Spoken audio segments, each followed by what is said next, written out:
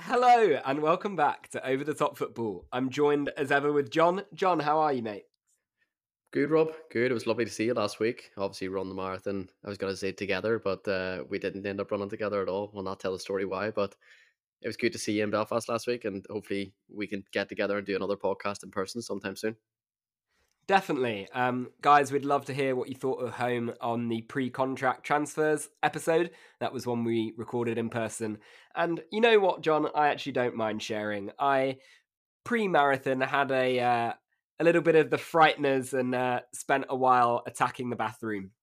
So I started the marathon about 6.5 minutes late, hoping I would catch up and try and see the boys. But John is absolutely rapid and got a very good time.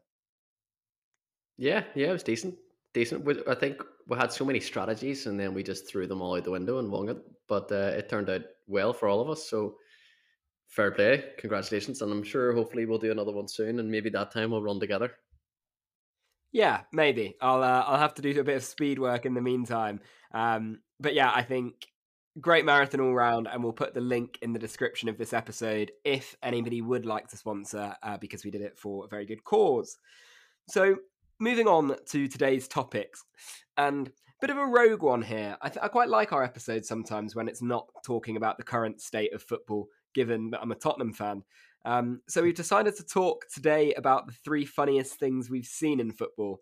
Now, John, I know you had a few issues with these notes, and first time round, you had things like a player falling over in front of Sam Allardyce.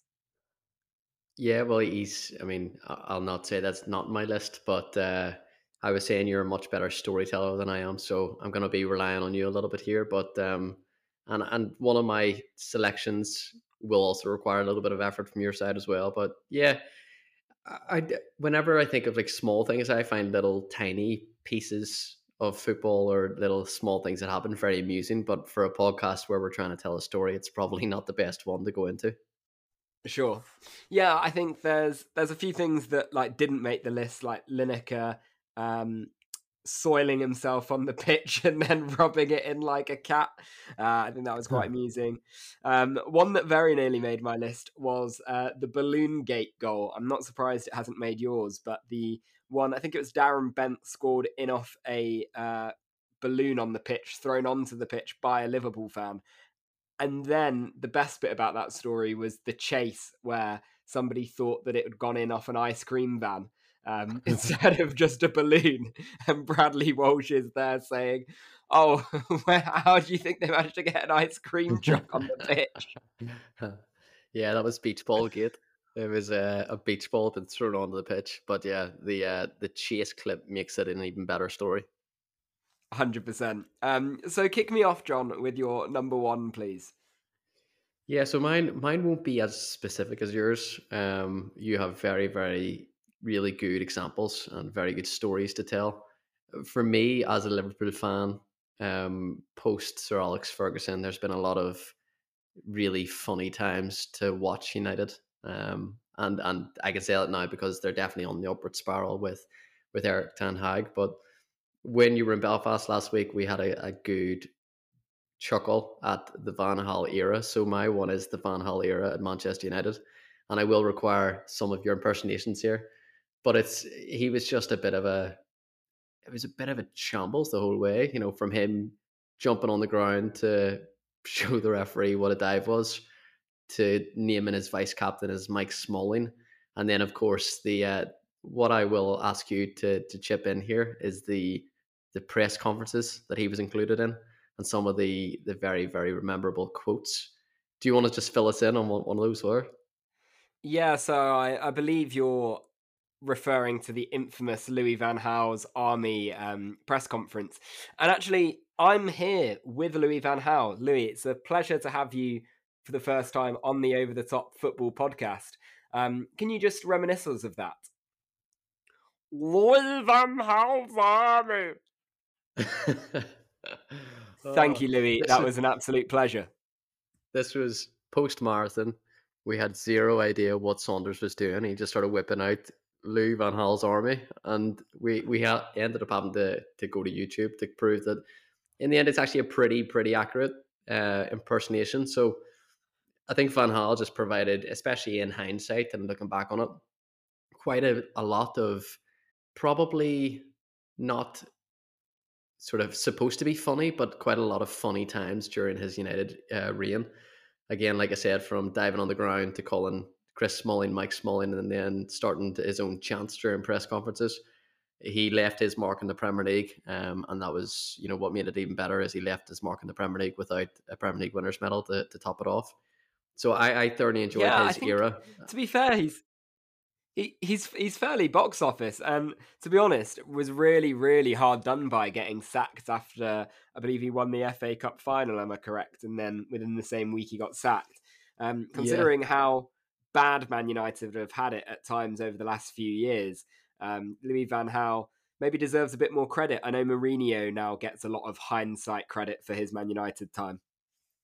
yeah. I think it was just the type of football that he played while he was there, which makes zero sense why you would give the job to Jose after that. But sure, it did. It came days after they beat Palace, I believe, in the FA Cup final. I think that was the Pardew dance. So I think if there was one manager that deserved sacked after that game, it was probably Alan Pardew and not Van Gaal. But we move on, and that was just my way of getting your impersonation into the podcast. So I hope everybody appreciated it.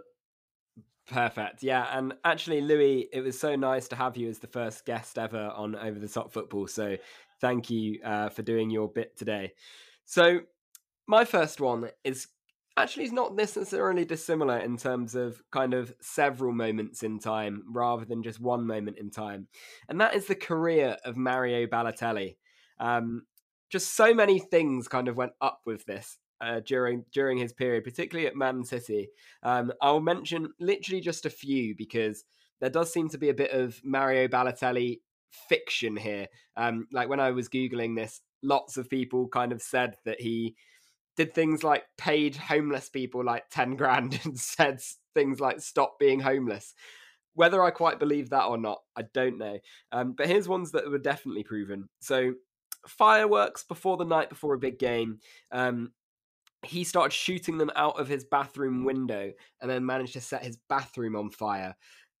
Also, kind of funny because you'd think the bathroom, being a wet room, is one of the hardest places to actually get on fire. However, Balotelli and friends managed to do it in the early hours before a game. There was the 6-1 win away at Man United. Maybe we actually do this as a separate pod, but best celebrations ever. But him getting the little top over himself with the "Why always me," I think is just absolutely iconic. And yeah, definitely seemed the case with Mario at the time. There's the Jose Mourinho story. So it's halftime. Inter Milan have no more strikers in their squad, never mind in their game for today. He said he spent 14 minutes of the 15-minute halftime team talk telling Mario Balotelli to not get a second yellow card because he was on a yellow. And yeah, like I say, no more strikers in the team. He then gets one after 30 seconds, and Inter Milan have to play a full second half with no strikers and 10 men on the field. There's Mario Bibliatelli, as he was called, struggled to get a bib on by himself. There's that infamous clip of it. He's got one of the team staff helping him, and he still can't seem to get it on. You've got things like the 2008 Euros, where it's unbelievable, by the way. He genuinely looked like the best striker in Europe at that tournament. Him doing that kind of Hulk celebration that's been in a million memes ever since. And then also, one of my favourites was in pre-season in 2011. Mancini's Man City at this point. He is one-on-one with the goalkeeper and he just spins round and tries to backheel it into the goal of the net, goes wide, and then he's subbed off straight afterwards. And I think he goes straight down the tunnel because he's pissed off for being subbed off, yet literally tried the ultimate disrespect move. I am told that apparently he heard a whistle. And if you rewatch the clip, it does sound like there is one, but it is from the crowd. So it's the age old, even in a friendly match, you've got to try and be scoring your chances. But yeah, Balotelli, what a guy. Yeah, I think that one-on-one situation was against LA Galaxy in the preseason friendly, and Mancini goes absolutely mental. But yeah, Balotelli is comedy gold. You could probably include a number of players individually in this list that we could have went through, but Balotelli was sort of the gift that just kept giving for a while, until he ends up at your club, and then it's the last one you want to see come through the door, Well, I especially was when he going to arrived at ask you. Liverpool. I was going to ask you about the Liverpool times. Was it? I appreciate you got rid of Suarez, and I believe you got Lampard, Ricky Lambert, and Balotelli in. Was he kind of seen as that Mm. maverick, kind of like a funny guy, or were you just so frustrated at the downgrade in quality?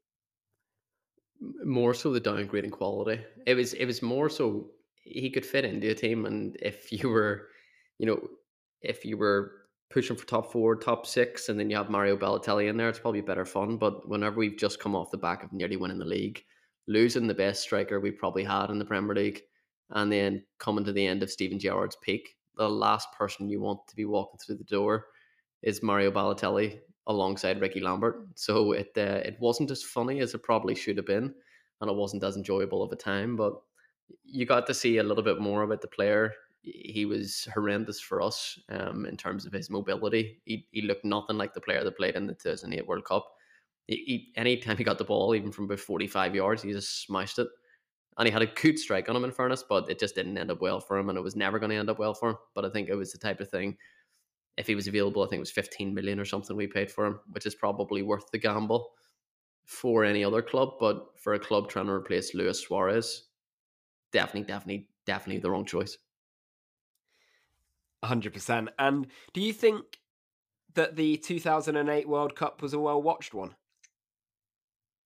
Uh, no, because it didn't actually take place, which is a good shout. It, 2008 yep. Euros. Yeah. Infamously, it did not take place in 2008, did it? Not at all. Like, just very quick maths there. I was like, oh, there definitely was a 2002 one. 2008 Euros, apologies. I'm not a fan of international tournaments because Ireland are never there. So, yeah, but he looked, for a short time, especially his time at Inter Milan, when he was coming through with Jose Mourinho, he looked like he was going to be the next big thing. And then you very quickly realized that his attitude was absolutely horrendous. And it sort of just went downwards from there. But he does provide little glimpses of quality, even in his time in, different teams in the Serie A, or even in his time in France. He did provide little glimpses of quality that maybe shows why he was rated as highly as he was. But he was a maverick. He went too rogue, and his career went downhill. Definitely. So with that, hit me with your second choice, please. So you've sort of alluded to, Sam Allardyce with Chico Flores isn't enough to make this list individually. But with Sam Allardyce somehow being a Premier League manager again, I thought I should throw sort of funny managers and players interactions on the sideline, or managers in themselves. So I've got touchline antics. We could have thrown Van Hal into this one as well, but some ones that come top of mind, and you may want to add to this list ad hocly as well. Sam Allardyce to Chico Flores after he dives, where he just stands and laughs at him. I find that amusing every single time I see it.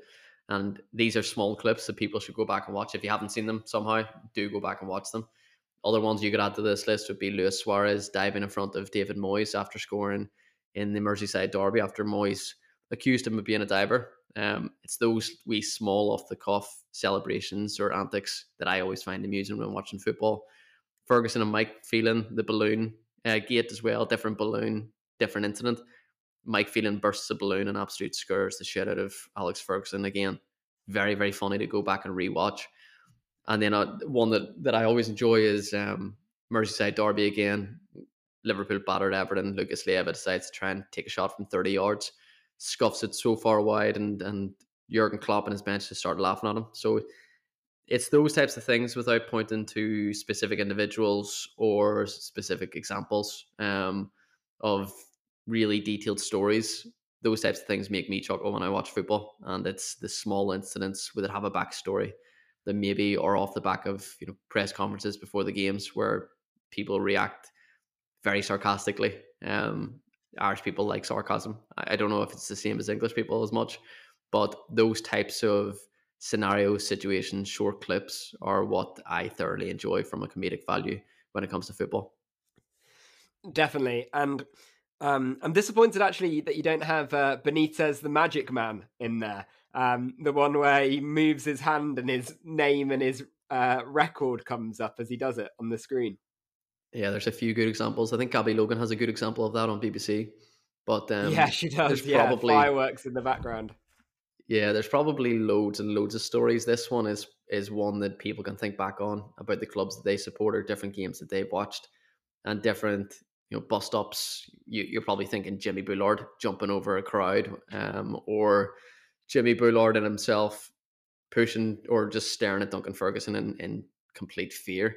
So there's loads and loads of examples that you can think back on, think about looks, laughs, dives, whatever it might be. It's those things that I find most funny when it comes to the football pitch, and things that I tend to remember as well. Yeah, I always enjoy seeing a manager's touch on the sideline. I think it's one of Yeah. football's rare joys when the ball comes over and you see if they've still got it or they've lost it.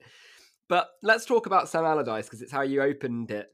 And obviously, he is now the new Leeds manager. He's got 4 games to save their season, some very tough ones. But his quote is almost comedy gold in itself this week. I'm up there with Guardiola and Klopp, says Leeds Sam Allardyce. And Guardiola has come back in his press conference and said, he's right. Yeah, I mean he's not. What I found funnier, I found that quote funny, but what I found actually hilarious off the back of it was that in Leeds' social media announcement of their new manager, they broke out his record, which if you add it all up and divide it and figure out the different ratios and percentages, it averages out at 1 win in 5, which simply will not be good enough to keep them up. So Stunning. it's yeah, I have no idea why they've sort of split it out that way whenever he's in charge of 4 games alone. But it would be the most Sam Allardyce thing to get one draw, everybody else around them loses, and he collects the £2.5 million bonus that he gets if he's able to keep them up over the next 4 games.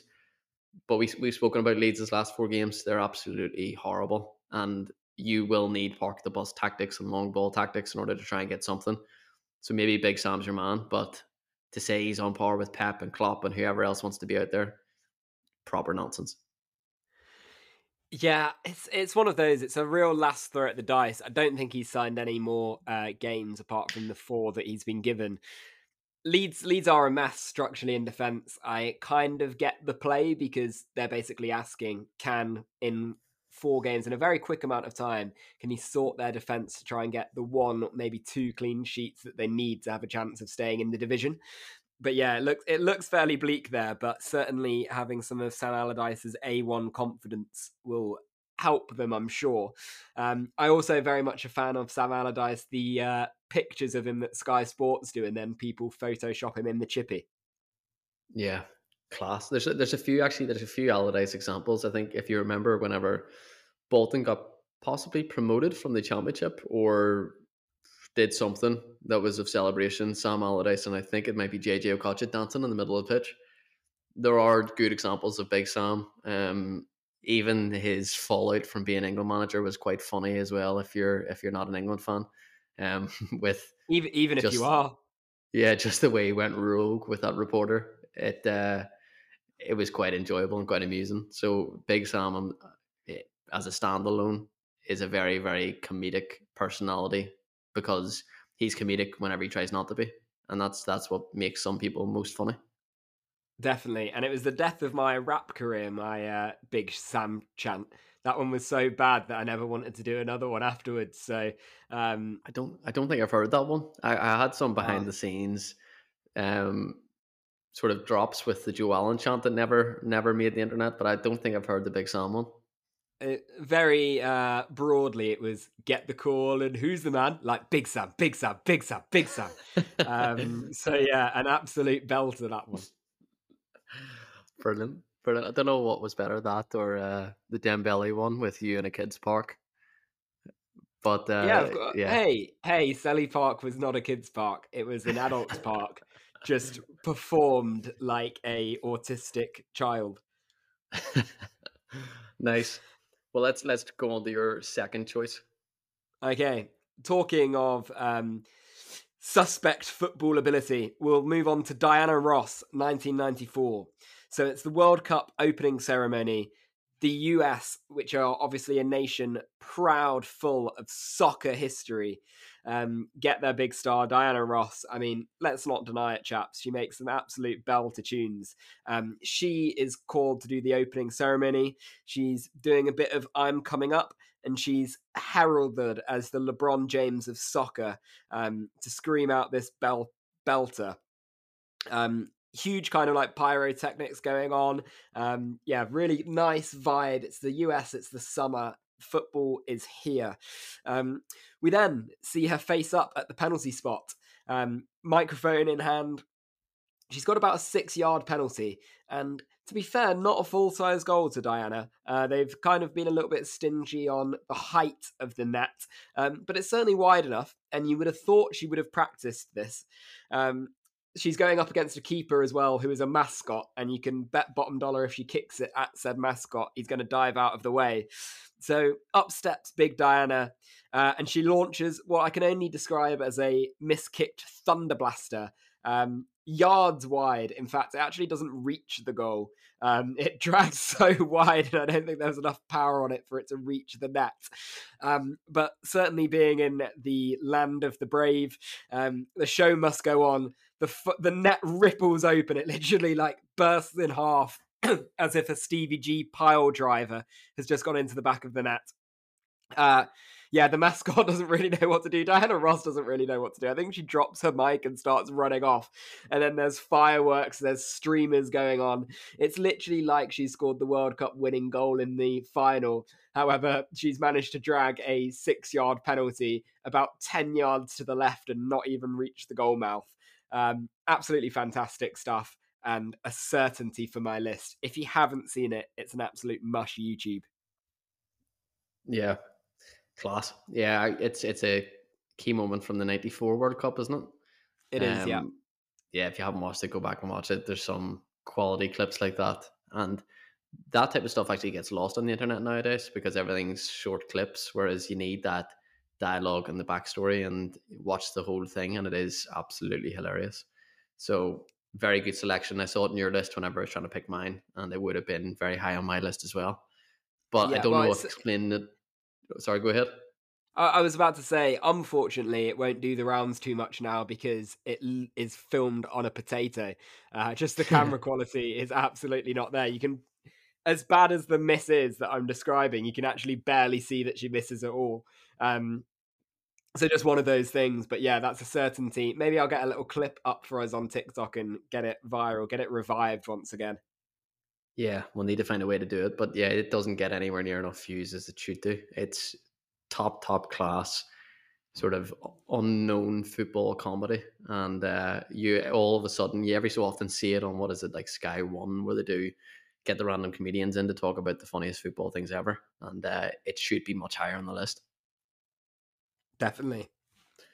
Right, my last selection, if you're happy to jump straight into it. Yeah, please hit me. Possibly one of my favorite football clips over the last 10 years, just from a comedic value perspective, and the absolutely perfect camera work to do with this celebration. Anyone who hasn't seen it, I'm guessing everybody has, but Borussia Dortmund versus Wolfsburg. Haaland comes back from injury, comes off the bench to score a goal to make it 3-1. And for some reason, whether he's been getting some form of abuse, I don't know, whether there's been some verbals between him and this old woman in the crowd, but he does a celebration specifically where he goes to that corner and points directly at her. And then the camera pans very slowly to a woman who looks like she might be knitting, but she's in a woolly hat, woolly gloves. She just starts giving him the finger quite aggressively. It's honestly one of my favorite clips in football history. It's so well timed from a comedic value by the cameraman. It's such high levels of shithousery from Erling Haaland himself, and it's the reaction of the woman in the crowd who's sitting by herself with loads of empty seats around her, just specifically reacting back very aggressively towards Erling Haaland. Everything about the clip is perfect, in my opinion, and it's one that I would watch very regularly, as it always appears in my timeline, just based on me probably liking every clip that ever comes up about it. One that makes me laugh every time. If you haven't seen it, go watch it. If you have seen it, go back and rewatch it. It's well worth the watch. It's well worth sort of rewatching and getting yourself back up to fade with that moment. But the man of the moment, Erling Haaland, has to be in my list because of everything that he's doing at this minute in time. Yeah, I mean, elite. I actually kind of love that as well. I know a few players have kind of come out being frustrated before that, like obviously the various abuse that they get from fans. Um, Players have to be so safe at the risk of upsetting someone, getting a ban, all of those things that abuse kind of feels really one way and unfair actually. So I fully rate Haaland for that. And yeah, like you say, to everyone else, it's hilarious. Maybe a few of the Wolfsburg fans might have been a bit upset with it. Um, but I love it, and I love that you don't necessarily see who he's doing it to first, and then it's just an elderly lady having a nice little knit whilst screaming at him in between. I'm sure, but yeah, I rate that. And actually, I've got to say, Haaland is one of the better characters in the game at the minute. Yeah, he's top class. Between that and his impression of John Stones over the last few weeks, he's starting to come across really, really well. And as well as that, his press conferences that are very to the point, and all he's doing is answering the question directly. I think he's actually a really, really big comedy character in the football game. I think he'll start to come across more like Zlatan as he ages a little bit more as well. But between him and Michael Olise's post-match press conferences, they're certainly my favourites. Yeah, Michael Elise's are amazing. He seems confused when they want to give like people want any more from him. But he's completely right, because anytime you say anything slightly controversial, it's just going to get clipped up these days. It's going to go in the newspapers. Like, ask to talk you through his goal. Like, he hit the ball, it went in the top court. Like, what more do you want? I think I really do kind of think that the fact that Premier League managers now have to do a pre-match, a mid-match, a post-match, like, and bear in mind they have to do these for multiple companies as well. Just Mm-hmm. it's boring. It just genuinely is boring. And then every time, say, a Conte or a Klopp or whoever loses the plot a bit at one, gets a bit angry, they're just not looked good on, and like there's talk should they get sacked, all the rest of it. So Yeah, I do rate those guys for being very direct. 100%, 100%. Let's go on to your last choice. It's been actually as much as my selections might have, not won't have had a biggest storyline as yours. I've thoroughly enjoyed your selection. So who's last on your list? Yeah, so we have Barbados versus Grenada 1994. And I will do a little bonus afterwards as well, because there's one that I've just thought of as we've been talking through this, and maybe can be a little insight into a future podcast as well. So this was the Caribbean tournament, obviously a bit of a random tournament. But what they set up beforehand, so the rule makers thought that they were doing something good, innovating the game. Maybe this was the future of the game. But what they did was they set up golden goal. Again, not really a thing now. I can't think of anything that golden goal is played in. If you don't know what that is that the first team who scores in extra time wins the game. But what they did was that golden goal goals counted for 2 goals. Again, I've looked at multiple articles, I've looked at multiple kind of like videos talking about this. No one seems to really understand why they did this. It wasn't like there was a clear reasoning. It just so happened that they did this, and then obviously these things come back to bite you. So Barbados go into the tournament. This was in the group phases. In the match, having to win by 2 goals to qualify for the main tournament. Under these rules, obviously, means they have to win by 2. They are 2-1 up with about 87 minutes to go on the clock. That obviously means that somebody on the Barbados team realizes this isn't enough, and actually maybe the easier thing to do would be to try and score 2 goals in golden goal time. So what they do, one of the defenders and the keeper, again, why they quite do it like this, I don't know, but they play about 7 passes back and forth to each other. And then the defender just absolutely boots it in the net. So the game's now 2-2. And you've got about 2-3 minutes left of normal time, with obviously a couple of minutes on for injury time. But now a couple of the Grenada players have noticed what's happening. A win for Grenada is enough, or in fact actually just to lose by 1 goal. So Grenada now realise when they kick off that they can score in either net to win this game. So Barbados have about 5 players defending their attacking goal and about 5, including the goalkeeper, defending their defensive net.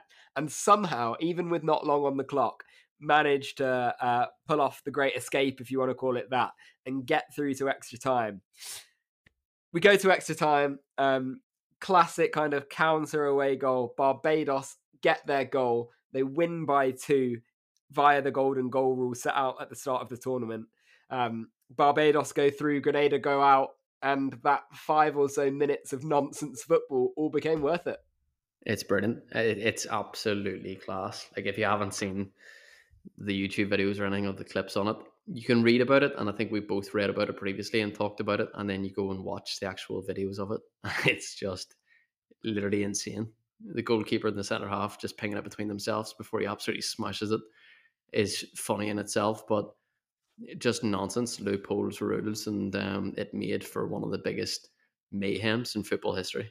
But because of that, made it absolutely hilarious. So probably the number 1 selection on this list, and not a lot of people will have seen this, probably from a wider media perspective, or it doesn't get anywhere near enough coverage. So I'd say a lot of people haven't seen this game, haven't seen the videos from it, haven't read about it, but I would highly recommend going back and re-looking at it.